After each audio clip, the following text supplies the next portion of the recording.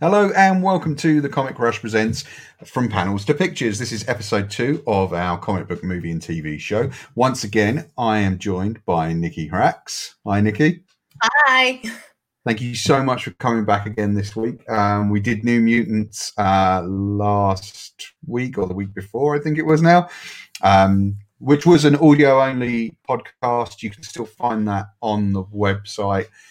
Just go to thecomicrush.com where you'll find all the articles, reviews, videos, and everything we've got on the site so far. We've got some great podcasts and things. Also, please do check out our Patreon, because the Patreon and the web store that we have, where we sell single issues of comics and first issues and all types of things, really, that helps keep us going. Literally cannot keep the website going if you guys don't kind of maybe visit the store once in a while. It really helps. I'm really grateful if you guys can do that. And also on the YouTube, please do give us a comment or a like and a subscribe if you can, and share it with anyone you think might be interested, because, again, that all helps get the message out there. It's literally a very small site. It's just 1 or 2 people on it who run the thing, and anything you can do to help us really helps keep it going. Now, before we get into this, Nikki, we're going to be talking about Wonder Woman 84, WW84, Wonder Woman 1984, whatever you want to call it. But there's a couple of things we have to address from the New Mutants podcast. So one of the patrons, great guy named Paul Taylor, who tunes in every week. He loves the pods and everything. He said, I really liked, you and Nikki on the pod, but you need to get an X-Men expert on there, because there are a few things you got wrong. I got sent maps. So, first of all, and most of this is my bad, it has to be said. The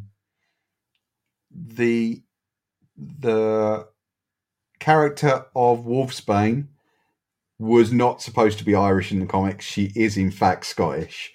Oh, okay. Yeah. Lorraine. So, I'm really sorry about that, guys. That is down to me.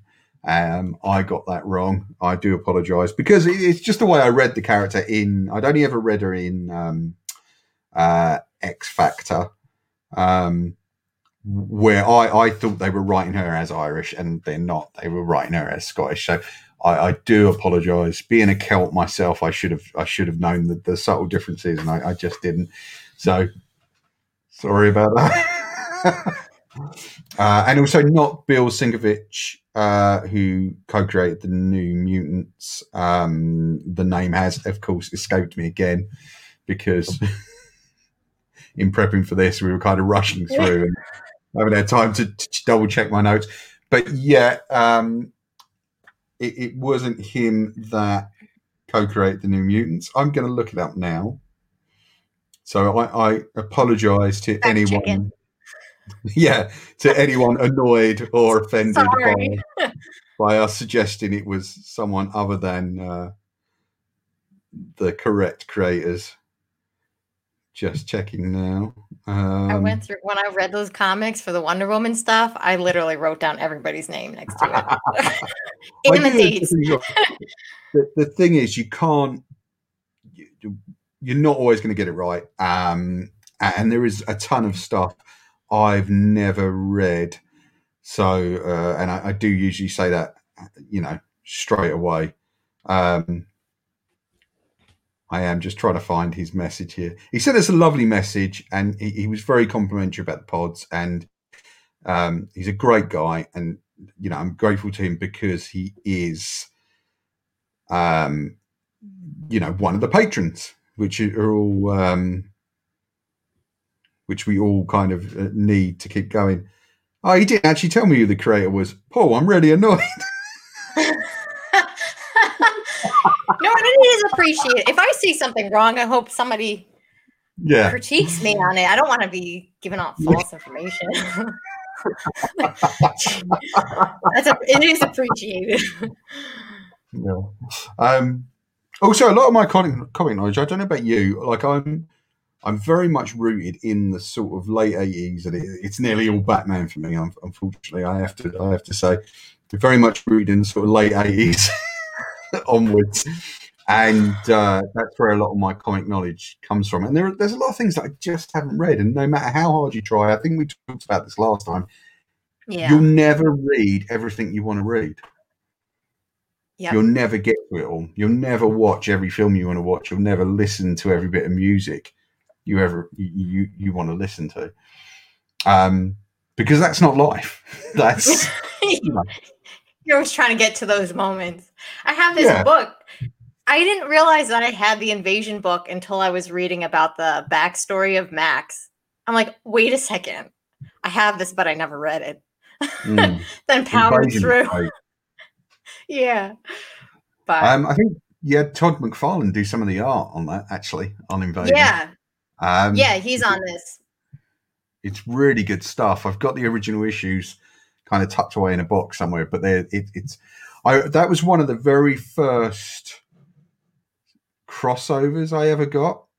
Like I actually kind of, when I started buying comics, I think it was around I'm going to guess and say it's 1990 is the release date for Invasion. See. Yeah, I think you're right. Where we got it over here? Oh my God, I'm not going to find it in here. Keep going, Paul. Yeah. Go. Fact checks live. Yeah. But I think 1990 was the release date for that, and you had things like Legion 91 come out of it, and various other things. Invasion is a great storyline, and if you get a chance to read it, guys, do take a look. Regardless of Maxwell Lord or not, that there is some fantastic stuff in it, and it is a really good. Even if you just get those 3 issues, it was fantastic, and I just absolutely loved it at the time. But moving on to Wonder Woman, we've got to talk about Wonder Woman. So this is the sequel to Patty Jenkins' original Wonder Woman movie. This is called WW84 or Wonder Woman 1984, which should give you a clue as to when it's set. This is a very different movie from the first. There are some similarities. Hopefully we'll hit some of that as we go through. But before I jump in and sort of give my view on it, Nikki, I would love to hear what you thought of the movie, because I suspect we're going to have very different views on this. Yeah, I think we are. I'm looking forward to your viewpoint on it, because I want to be swayed. Paul, I really tried. I watched it a second time reluctantly. Yeah. And I was able to pull out some tidbits that I did like from it. But all I'm going to say is that first movie made me cry. I thought we were going in a nice direction for female superheroes, really changing it, building positive role models for little girls. And we just jumped off a cliff here. All I'm going to say is I'll never love again. That's all. That's all. I think that's where I'm signing out on my headline for the movie. That's quite a capsule review there. Can you kind of elaborate a bit, because I did enjoy it. I'm not going to go in just yet as to why I enjoyed it and what about it I enjoyed, because I want to hear what you've got to say. So why do you think you've had such a drastically different view for the sequel than from the first movie? I think there are a lot of different parts. I guess we could go into the scene breakdown a little later, but yeah, sure. I mean, it started off so strong with that opening scene, and the race and everything, and the messaging and, good morals that we're going to be hammering home. And then it's we went into a slapstick comedy, the next scene over when we jumped to in the time to 1984. So from there to let's see, how do I phrase this? Who fights in wedge heels? Number one. Why were they highlighted throughout the movie? The whole thing felt like a model photo shoot to me. You could clearly see where they had a fan in front of Wonder Woman, and her hair was just going everywhere in every perfect direction. It seemed very superficial throughout it. And and then the whole part with just it became this love story. And I get we're going with superhumans. Like, I think we brought this up in the last podcast too. Like, we want to humanize superheroes, but like, why can't Wonder Woman just be Wonder Woman and like just get in there, kick ass? This guy's like demolishing the planet, and like we're focused on our wish here and just like maintaining that. And it was just very sappy, and like I didn't. Paul, again, I like really tried. I did like Barbara's character a lot, and I wish there was more of her in it. I will say that I thought she was very strong, especially upon the second time watching it. I found that I really thought they did well with her, and I wish she could have just finished out the movie strong, but or just like maybe cut out Wonder Woman and make it more about Barbara for me. It's funny how long-winded response. No. That's great. I mean, there's a lot there. You see, I don't. I felt the movie was a bit too long. Yeah. Just a smidge, and I felt it could do with a trim here and there. But in looking at it, like I'm not sure what scenes you would have cut in order to get you down to kind of a runtime. In terms of looking at it scene by scene, I guess, at least for the early parts of the movie, you get two opening sequences, which for me is always the kiss of death with a lot of films. Oh, because what it's essentially telling you is we don't really have a middle or an end.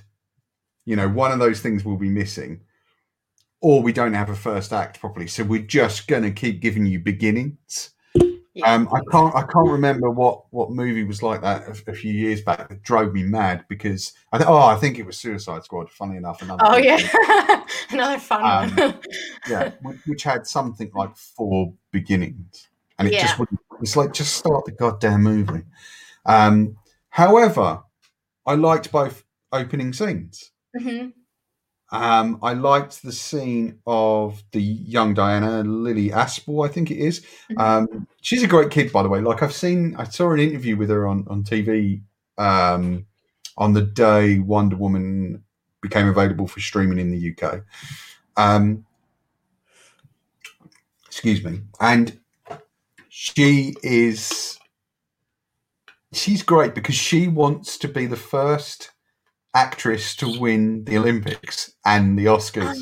And I just thought that was great. That's so cute, yeah. What a lovely kind of ambition. And also, I think that speaks to the core of what Wonder Woman as a character does, which is inspire. Yeah. And I've noticed that in reading a few of the comics in the last couple of years. Not many, not super well read on Wonder Woman.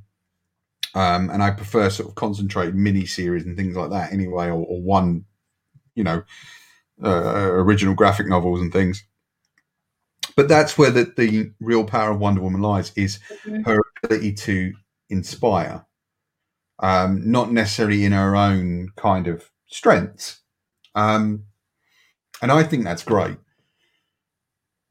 And that sequence, I thought was fantastic. I felt that the message got a little bit lost in the kind of, don't. How did you put it? Kind of don't. Because she's told that she has to be truthful in all things. Yeah, like there's no shortcuts in life. Like thank you. 100%. Like, and that scene was inspiring. It was. That's the essence of Wonder Woman, and like.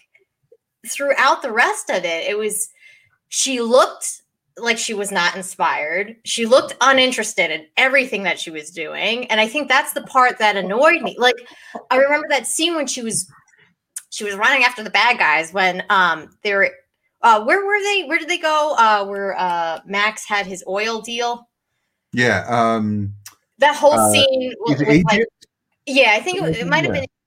They had like all the trucks down like the road, and like of course then if that wasn't enough, they had like the little kids down there. Like we had some trouble ahead, to say the least. And she's just running there like, not this again. Like come on, like get with it, like show a little enthusiasm, for either kicking somebody's ass or saving somebody, like, but the whole thing had like that overtone. It was like I was rooting for Barbara like the whole way. I was like, come on, just get it, girl. Like, what's going on with Wonder Woman? Like, enough. Oh God, it's so scathing. Well, I mean, like, in terms of again, I've got to go back to those opening sequences. I love both the opening sequences. Oh, no, it's fine. It's fine. I see. I don't feel that way. I like.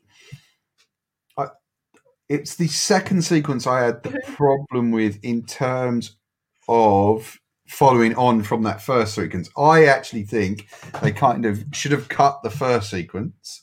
Oh, wow. And just moved that to later on in the movie. At the point when Diana is kind of morally conflicted about some of the things she does, because she does unknowingly make the bad choice here. However, that I love that the opening sequence of her stopping the crimes, and that reminded me of Superman the movie. Because in the middle of Superman the movie, there's a massively long, not massively long, but there's a big sequence where he kind of stops a bunch of crimes that progressively get bigger.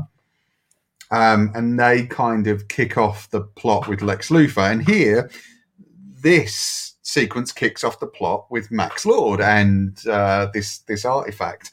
And in regards to that, at first I was like, man, this is really hokey. They find this magic stone that when you touch it and make a wish, as long as that's your one wish, it gives you that wish. And it's so stupid. It's so hokey. It's just like a comic book. And then I stopped. It's just like, yes, I'm buying it. Just like a comic book. Good. And it's just like, okay, they've kind of got me now, because it's a comic book plot perfectly translated to the screen. Now, I don't know if there's any kind of canonical basis for this sort of the wishing stone and all that kind of stuff. And it was hokey as hell, but I found myself kind of, once I kind of went, oh yeah, it's a comic book movie. Yeah. I was like, yeah, that's fine. I'm down with this now. So there's going to be this magic object that they've somehow kind of got to get hold of, and it's not just, oh, you've got to destroy the stone or you've got to do this. You've got to give up your heart's desire, and it's just like, yeah, there you go. I'm actually in, and I think thematically, the film works towards that really well. And it is Diana that, inadvertently kicks it off, because she, without voicing it, makes that wish and gets Steve Rogers back. Now, that was really strange as well, seeing Chris, because although she sees Chris Pine, he sees the other guy, because he doesn't come back to life. Spoilers, by the way, everyone. Sorry. I'll put a warning before when we tweet out about this. As you should know by now, we do spoilers. So he inhabits someone else's body, which again is completely hokey and completely. It's a little weird, yeah. But it's magic, and also it's the thing is, when you look at the beginning of the film, a lot of the people she saves are children. And jumping ahead to the end of the movie, sorry, we can come back around. Sorry, it's kind of, she needs Max's kid to kind of bring him down from the sort of exalted stuff in. She saves children at the midpoint in the movie where they're in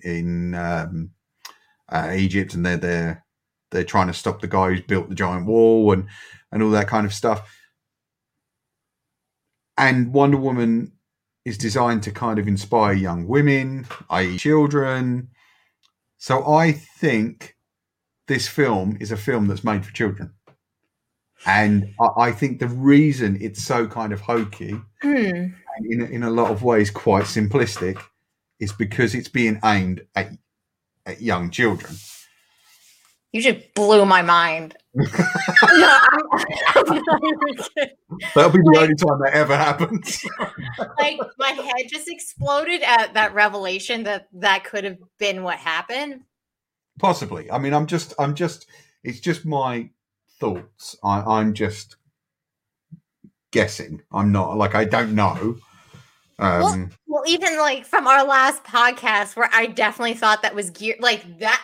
100%. I was signing off on a kids movie, like for the New Mutants, like to come to this, to like readjusting my perception of what a kids movie is. I could totally see that. I think it's a great point. Do you not think like it's a weird thing with comics? It's a child's medium, and this is the one thing I always have to remind myself. If I find myself taking it too seriously or getting annoyed about comments online, is oh my it's God. A kid's medium. And yes, a lot of comics are not written for children. Mm-hmm. However, when I started enjoying this medium, I was 11. It's younger really. I dare say that you were really, you were a kid when you started reading comics, as most are. So it's the ultimate kids medium, and I don't think there's anything wrong with making a film, especially one like this, that's designed for kids. I think it's absolutely fine to go off and make Batman v Superman and go, well, I'm going to make this grim and gritty for adults. Despite the backlash that gets. That's fine. That's one version of Batman. I think the new Batman film is going to be super grim and gritty. Yeah. However, then, I don't think there's anything wrong with having a Wonder Woman film that's aimed at young women, and I think that's what it's for. And I think that is amazing. And I'm not saying that, older men, can't enjoy it as well. Because I did. But you always have to remind yourself, as we're watching things like Titanic and Twilight and any of that stuff, that you may not be the target audience. However, in your case... Why are they making this movie for me? Yeah. For me.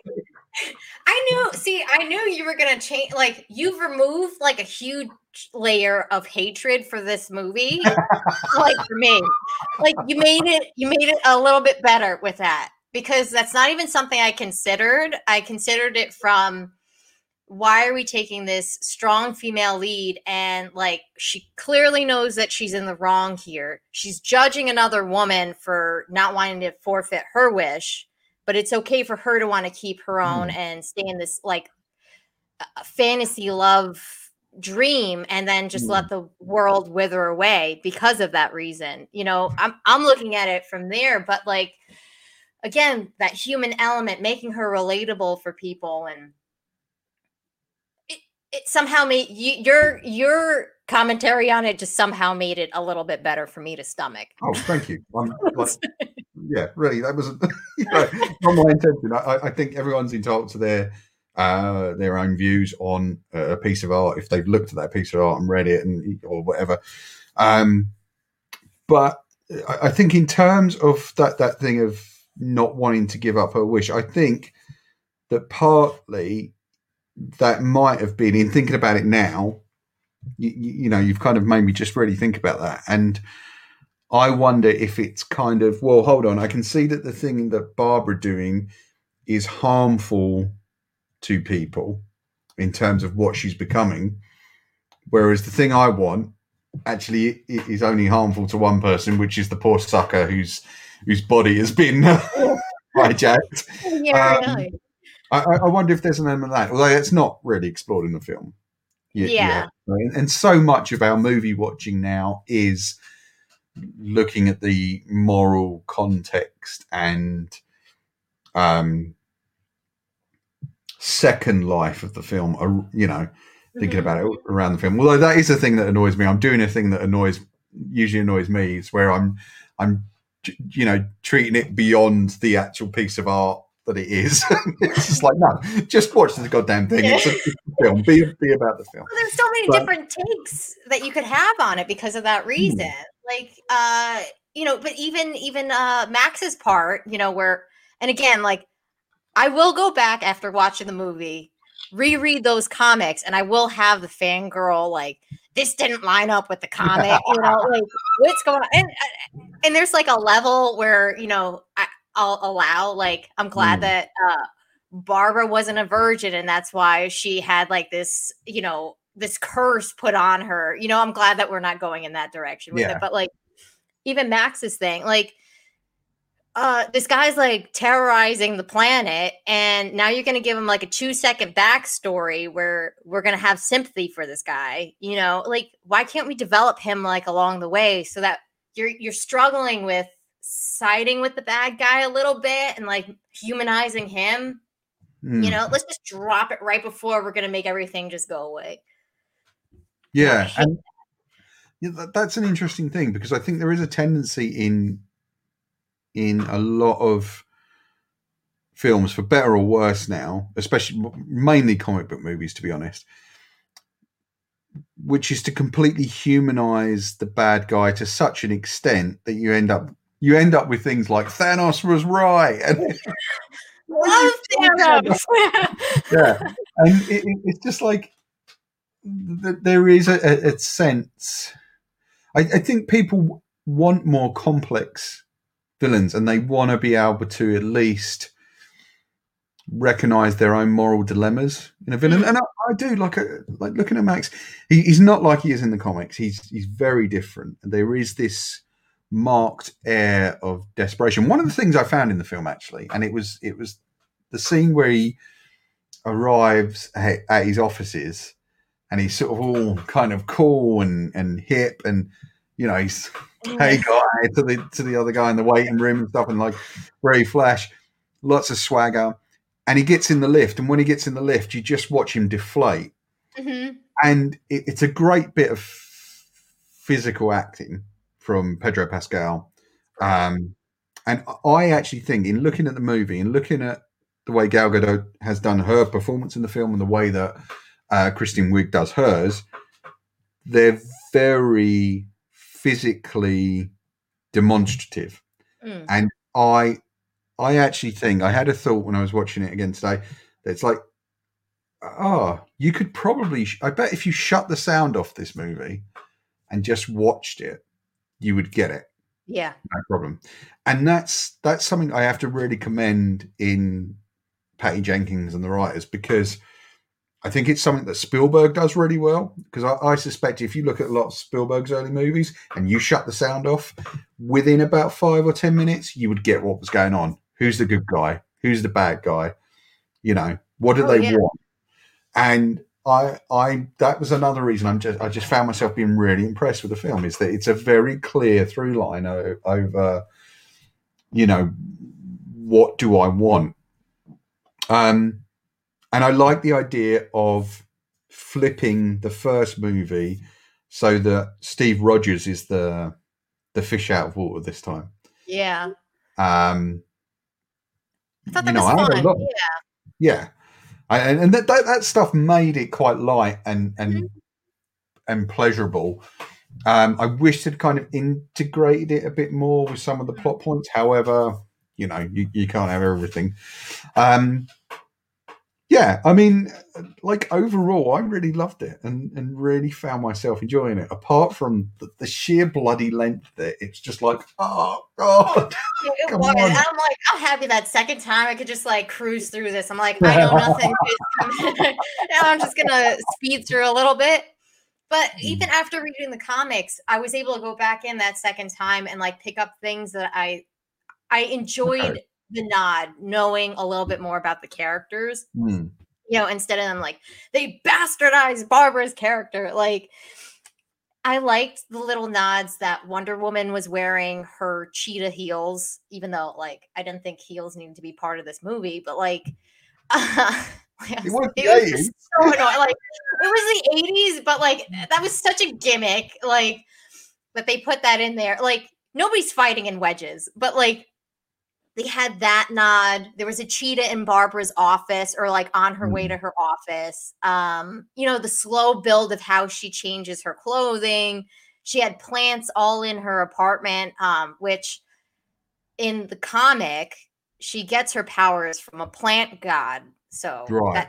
so that's how that thing, and then like they maintain the plant, that anyhow, that's how she gets her powers. So I enjoyed that. Whether it was intentional, I don't know. Maybe she just had plants in her apartment, but like she had a lot of plants in her apartment. So Sure. I thought maybe that was a little bit. Max is like bleeding, like every time he made granted a wish, that was like very apparent in it. What else? Oh, I also watched a little bit of the TV show just to refresh. I gotta say, the effing invisible plane. Mm. I like when I watched it in the movie. So this is before I watched the TV show. I was like, what in the hell is going on here? All of a sudden, she could just make this plane invisible now. Like Yeah. it was so hokey. It was hokey. And then you go back to the TV show and it has like this little toy plane that they like have, I don't know, little figures in it, to show. I liked it though after seeing that. But the invisible plane does it. It's in the comics, and they've done it in a bunch of different ways over the years. Yeah. They like it was a feature of the '80s comics, the George Perez stuff, which is again stuff I've not read extensively, and it was a feature of. So they have it in Grant Morrison's Wonder Woman Earth One. Grant Morrison, Yannick Paquette. Sorry, I should point out Yannick Paquette is the artist on that. It's a feature of Wonder Woman Earth One. I can't remember what I saw it in that it was done really well, but I actually like the idea that how do we get the invisible plane in this movie? Yeah, it worked. But I also like the idea of the writers and Patty Jenkins sitting around a table trying to work this movie out. And of all things, the invisible plane is too hokey. How are we going to do that? Oh, yeah, really? what we do it with the lasso. And it was just like, you thought the invisible plane was too hokey? Yeah. I know. That was that was like the line item. Yeah. I loved it. I thought it was like great. Like I loved how they utilized it in the TV show, and then it made me appreciate in the movie a little bit more. Unfortunately, in the comics, I only read the ones where Barbara was introduced. Yeah, sure. So I haven't gotten to the invisible plane. I got to her shoes being gifted to her by Hermes, but like so then that explained her flying to was like what now all of a sudden she could fly to like where is all this stuff just coming from? So they seasoned it throughout the movie. So like in essence, I guess it wasn't that bad. Like Barbara's character was a little off. She wasn't that nerdy, but like for the sake of the story, to deviate, I think that made sense. Yeah. And I like the idea of bringing back, is it Althea, the kind of warrior goddess with the armor. I love that. And of course, Barbara, like I saw a thing the other day complaining about, I think Barbara is the most short shrifted character of anyone in this, really, because it's done in very broad strokes. But again, I think it's aimed at a younger audience, perhaps. But it's done in these very broad strokes. And people were complaining about, oh, well, she just puts on the heels and the tight leather pants and she's a badass. And it's just like, well, for me, no, I don't agree with that. And they were kind of dismissing it as sort of, it's so stupid that this is sort of shorthand. Yeah. And it's just like, but you've got to look when she wishes to be like Diana. That's her wish. I want to be like Diana. I want to be strong. I want to be sexy. I want to be this. Now, look at how consciously she feels Diana is one way. She knows Diana as this woman who's tall, she's beautiful, she wears lovely clothes, she wears heels really well, she can move really well, all this.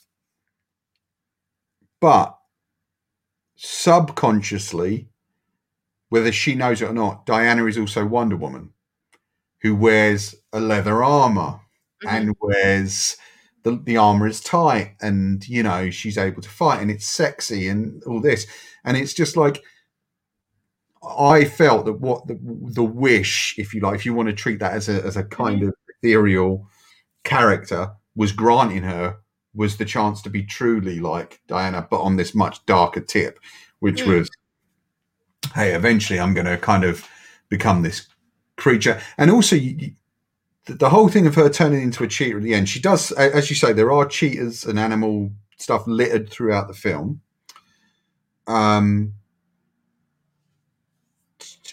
She does say at the beginning she is a part-time cryptozoologist.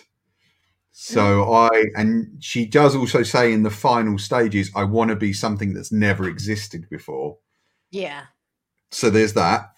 And then if you look at Diana becomes a bird at the end, effectively. She wears a great big suit of armor with wings. She becomes like a giant bird of prey, or, so I felt it was in keeping with the thematic thing of I want to be like Diana, and that's what she's doing. She's imagining, and of course, what animal is most predatory to birds? Cats.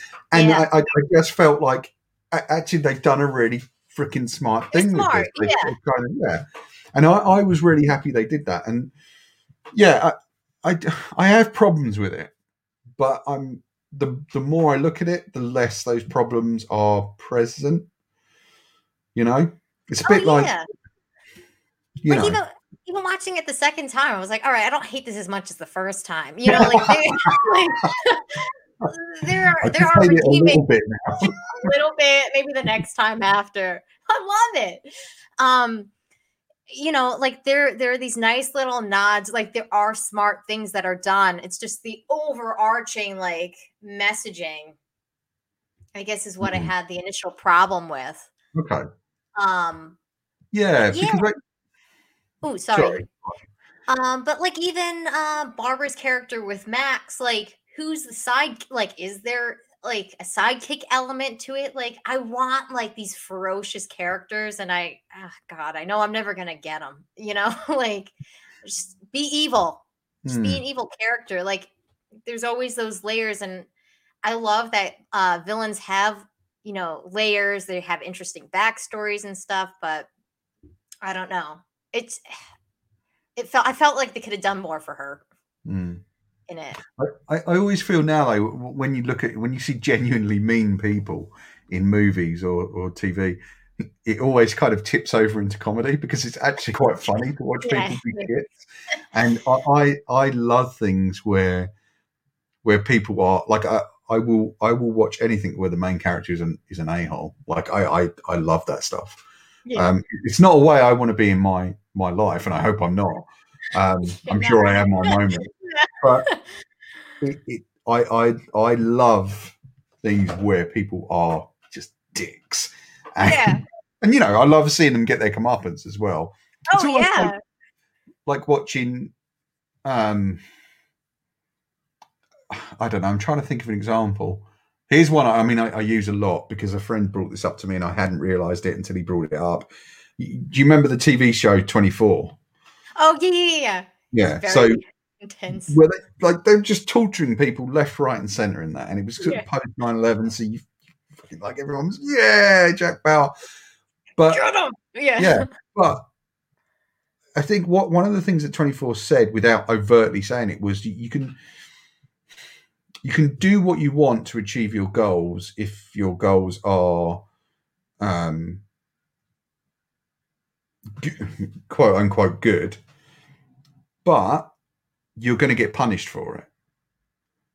Because there's plenty of times when Jack Bauer gets dragged off to China to be tortured for years and stuff like that, and it's just like it's like we've got to have heroes, but we've kind of almost got to punish our heroes for being heroes. Oh yeah, in a way. And I always think there's an element of that to a certain degree in a lot of fiction now.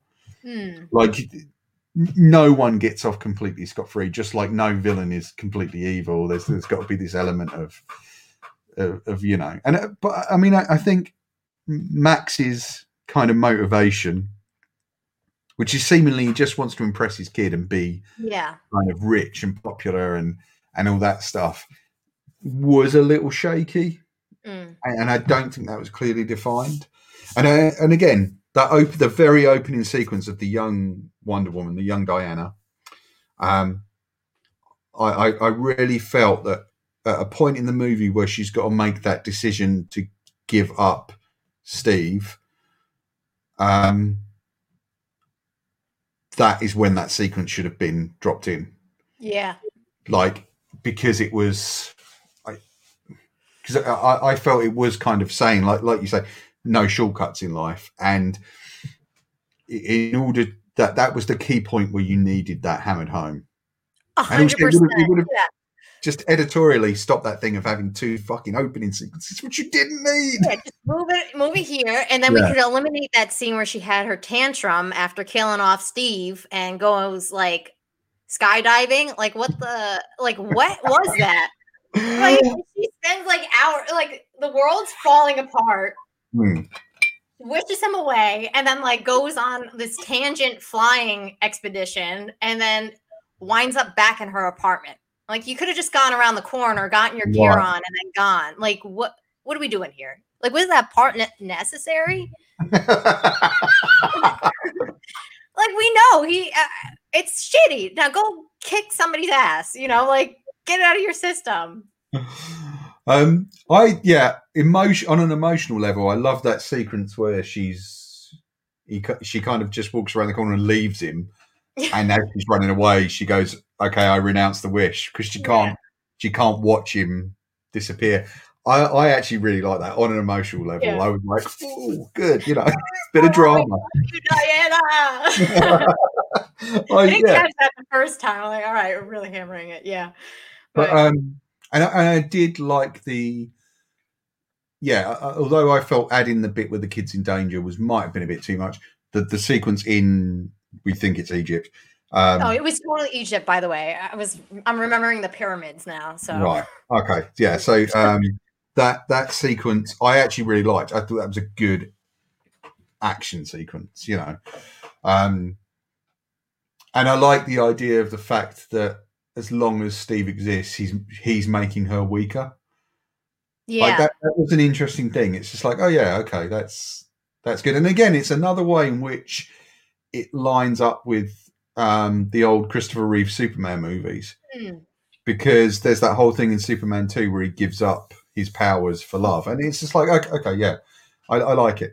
I mean, sometimes I'm a big fan of that sort of uber melodrama where you really hit the, I used to love kind of, in fact, still do, like 50s musicals. Yeah. I love that. I like the big emotion of it, and I think if a film is done right, it can carry you through that emotion, and it will make that emotion seem true. And I think this kind of pretty much achieved that for me. But I guess not for you, and I'm really kind of, it's the same that you didn't. And like now that you even bring it up, like I love Superman 2. Love that movie. I felt like it was, you just saw him like withering away. Maybe they just didn't nail it home enough with, she just got a couple of bullets. And like, oh no, now I bleed. Yeah. Like I don't know. I didn't feel it, and maybe it's because I wasn't expecting it. I wasn't expecting the next level of Wonder Woman to be emotionally drained by like a love story. And again, totally in its right to have that connection from the first, like in the carryover of all the emotions from the first one. But like you have everybody under attack, like, and I wanted her to be stronger in it and just like continue on. Like you have to face your fears. You can't cheat in life. Like this is not the short. Stealing this other guy's body is not going to be okay. Like for me and my romance, like Wonder Woman always knows what's good and bad. Like, and it's been consistent throughout all of every piece of content relating to her. So like, why would we deviate that much for the movie? I just wanted her to be strong. I wanted Barbara to be strong, like I wanted them to be like forceful throughout the whole thing and like have that clash. Like even their end scene where they were battling out, she's like, sorry, if you're not gonna renounce your wish, like, and do away with your cheetah attire, then I'm gonna kill you, which she didn't kill. Like she didn't end up killing her. Like what is this half-ass battle? She likes Yeah. her, but not really. Hmm. It is a difficult one because she kind of, from the beginning, she says she won't kill anyone, and that's. But that I was fine with that because that for me it's one of the long-standing things of superheroes where they don't kill. You know, Batman doesn't kill, Superman Yeah. doesn't kill. Although depending on which version of Batman you're watching in movies, he does actually kill plenty of Yeah. people. But Kills plenty of yeah, people. I like the fact that she was, for the most part, able to stick to that as a rule, and she's like, I'm not doing this. I'm not murdering, and I think that's kind of a holdover thematically from the experiences in the first one. And I really like that. In terms of the romance, I mean, it's interesting. I think they play the romance, the loneliness element really well because I don't know if you remember the scene where she goes out to dinner at the beginning on her own. Yeah. That But one. in that scene, as the camera kind of pans down the street, you see a couple together. Then you see a guy grab a rose, presumably for his girlfriend or whoever. And then as the camera pans across the street, there's a couple that run towards each other and embrace. So everything around her is saying, love, love, look, there's love everywhere. Not for you, though. You have to sit there on your own. And even the guy... Yeah, Are you waiting for anyone? No. Nope. Not for you. Yeah, Yeah. by the way, we're gonna take this plate away. You can't even enjoy having it across from you on the table. Yeah. Like, and then I'm like, we need that for someone else. God help any woman for going out like on her own to a lunch, like, and just enjoying peace and quiet, like, because there's a stigma with that, but like, I have a problem with that messaging. Like, of all the freaking things that we're gonna, push on Wonder Woman, like this strong, empowered female is like, no, she's gonna be upset about, her boyfriend. Yeah. Okay. And also, she's in regards to that, she has had nearly 100 years to get over it, and yeah, like I don't want a sappy love storyline just thrown in there. Like, sorry, about 70 years at that point. I'm trying to think about the dates of World War One. Sorry, go on.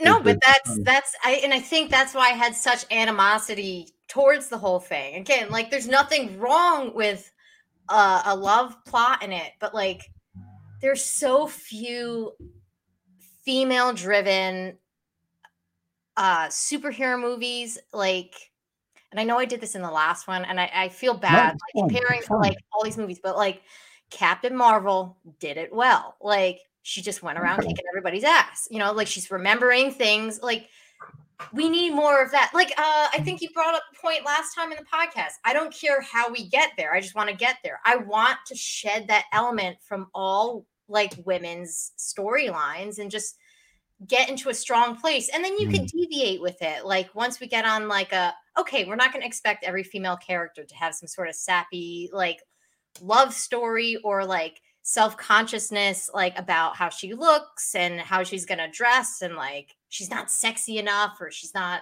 suave enough, like, let it go.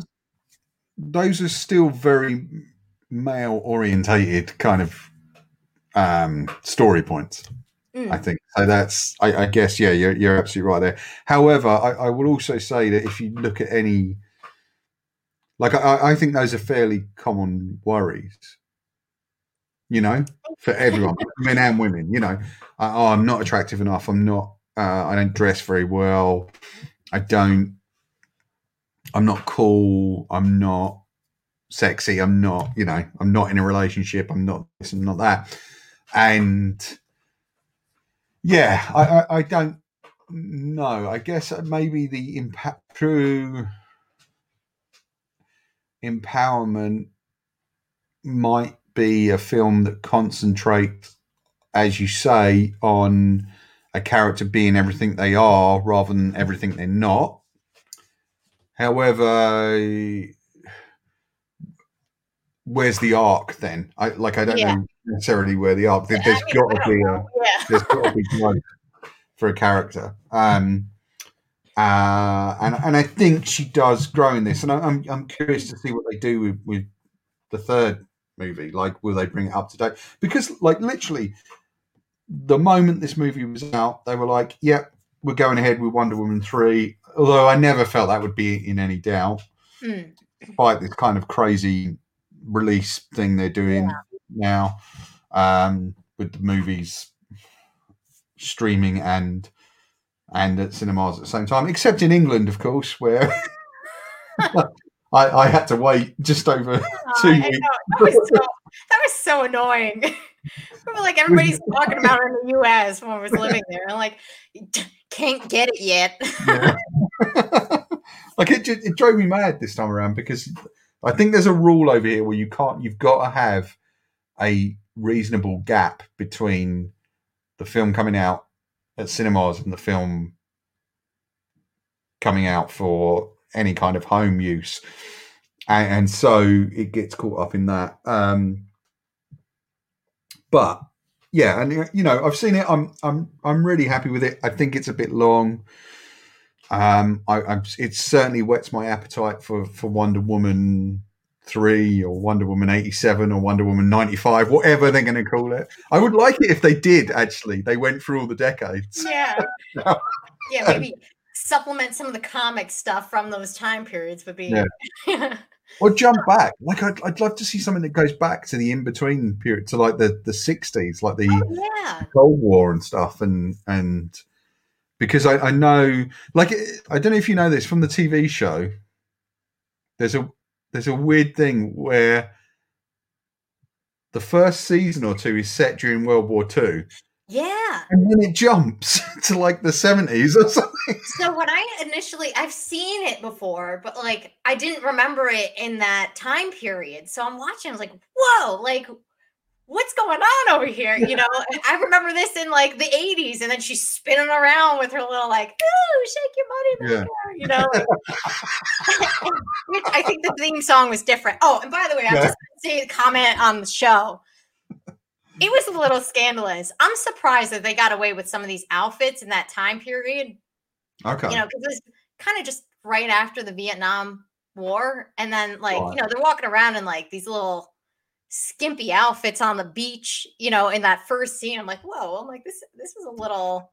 I think, though, it was very much sold on, as Charlie's Angels was, sex. Yeah. But not actual sex, just the vague air of sex. Yeah. And even the fight scenes for like, wow, like now I see why this was a hit, like a real hit then, like not to like downplay it. Like it was really awesome. And like, I'm looking forward to continuing watching the TV show. Oh, I'm really pleased. And, and I just got to jump back real quick about the whole Steve thing. Good, go for it. He is heavily prevalent in the comics and the TV show. So like to think that they would deviate from him too much in the movies is, that's an unfair point. I think I was pushing, but like just to clear the air with Steve. but yeah, the TV show was great. Right. I'm really pleased that you got something out of it and you're able to kind of go back and look at it. I have not watched that show in any form since I was a kid. Like, I mean, I'm talking like a young kid, like 8 or 9. Like, I have not watched that show since then. You got it. I might have to give it another look. We know about that invisible plane. Yeah, I just I'm not sure how much of it I'd have the patience to sit and watch now, though. The first episode was it was an hour long. It was like, right. Oh. Yeah. So it's a nice, it's good. It's good that it's a nice full bit of entertainment. I haven't, I just haven't seen it in a long time. And of course, there is a nice nod to the TV show right at the end of this, which I don't want to give away, although we've given away spoilers. Yeah, I don't know. I'm not going to give it away, but there is a nice nod towards the TV show. But I Yeah, that was mean, the yeah, best I'd, part. I'd watch this again. I'd watch this again. I'd watch a Wonder Woman 3. I would definitely stick with this. I actually really preferred this to the first one. Um, although I have to say, when I watched the first movie, I wasn't as kind of clued in as to what was really going on. As because like a few people went to me, oh no, this is actually this, and it should be, she's actually kind of like I had a problem with surrounding her with so many male soldiers Okay. um, because of her power set. Mm-hmm. And someone actually went to me, no, because each of those guys represents something she's never seen before. So one represents racism, another represents post traumatic stress, and it's just like, oh yeah, actually now I get it. I get why they're there. And since then I have rewatched that film, trying to take some of that stuff on board. There's parts of it I still find utterly ludicrous. Really? The first movie, yeah, I mean the ending is terrible, and not to be so harsh, but that the visual effects and I actually really wanted. Do you know what I kind of really wanted? And again, it gets back to that. Why aren't they making it just for me? Yeah. But I really wanted Ares to have taken over, like to turn out to be, is it Madame Poison, like Dr. Poison? Because Yes. in a Yeah. way, Yeah. Actually, yeah. I agree with you. I agree with you. Yeah. from the point of view where he's trying to, as a god, he's trying to subjugate the women of Themyscira and go against Mm-hmm. who they are. That kind of would have been the ultimate fu. Would have just been, actually, I'm this woman, Yeah. and I'm kind of, look at all these horrible things I've done and can do. Yeah. Um, and I actually, yeah, I don't like the ending at all. And I think a lot of it was quite, I don't know. I didn't like it as much as I really wanted to. And I always go into these things going, I hope this is good. I really want to like this. I never go in thinking, well, I really hope this sucks. Because I think, yeah. I don't want to waste my life watching shitty movies. Yeah. And you're selling yourself short, and it turns people away from comics. My hope is that people will always go and read comics. And after watching these movies, and it certainly always makes me go and read more about a character. Although, as we can tell by my comics knowledge for this and for New Mutants, not enough. I dove in. I dove in. Yeah, yeah, I'm really glad you did. Thank you.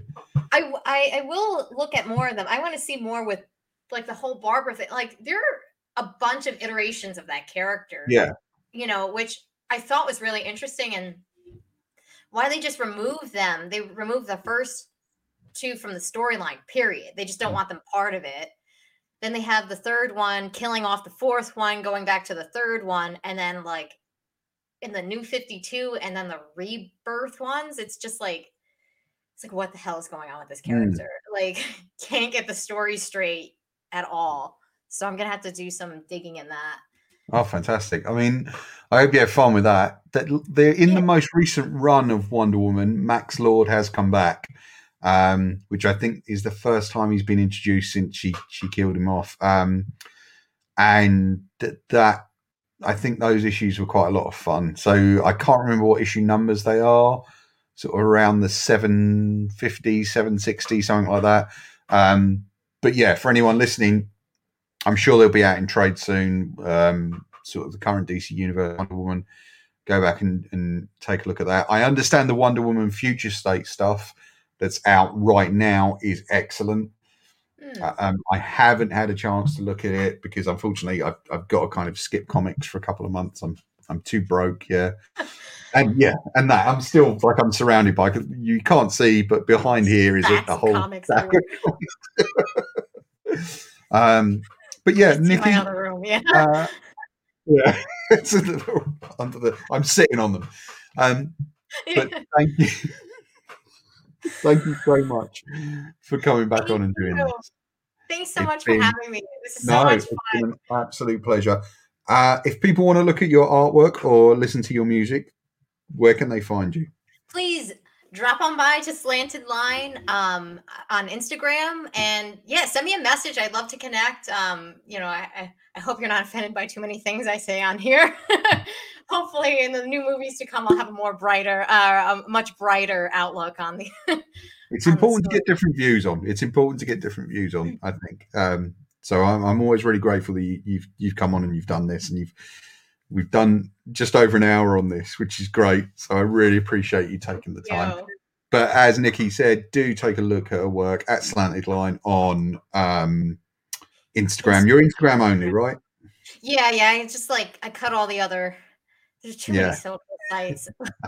Too much to keep up with. But yeah, if you hit me up on Instagram, I'll definitely see it. And yeah, I'd love to talk art and renditions of stuff. If you want to just see something on the page, I'll do a version of it. So yeah. Nice. That's great. Thank And you. Nikki's art is fantastic, as is her music. I really enjoy listening to her stuff and seeing her art.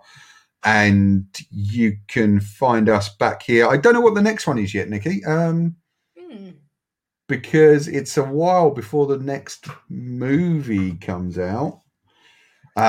So on the channel right now, on the YouTube channel and on the website, you can find Liz and I talking about WandaVision, which is on schedule to be a weekly show. It's called The Scarlet Watch, so it's a weekly after show for WandaVision, which is playing now on Disney Plus. Nikki and I will be back doing something soon. I hope we've just got to figure out. Read you Predator. Have you ever had a strong opinion about that one, Paul? I don't. Okay, I don't know if you've ever heard the. We did a review of The Predator, which was me and my friend Tom, who I used to work with, and Rob Debb, another pal of mine who I've done loads of podcasts with, and we did not. We spent more time talking about the original Predator movie than we did about the new Predator movie that we were actually there to review. Not a good sign. I'll send you that sometime. Yeah, and I saw that in London too. Loved it. Did you?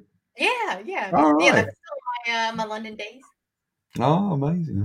Well, I hope once all the restrictions are lifted, we all get to actually meet in person again. I know. Because it's been a long time, but I'm always glad to see you on video and say hi. And thank you very much again for doing this. Follow the Comic Crush at the Comic Crush on Twitter and Instagram, and the Comic Crush page on Facebook. Please do take a look at our Patreon and our web store, all of which helps us keep going and helps us get paid, because this is what we do, and I really love doing it, and I want to keep doing it. So please help out there.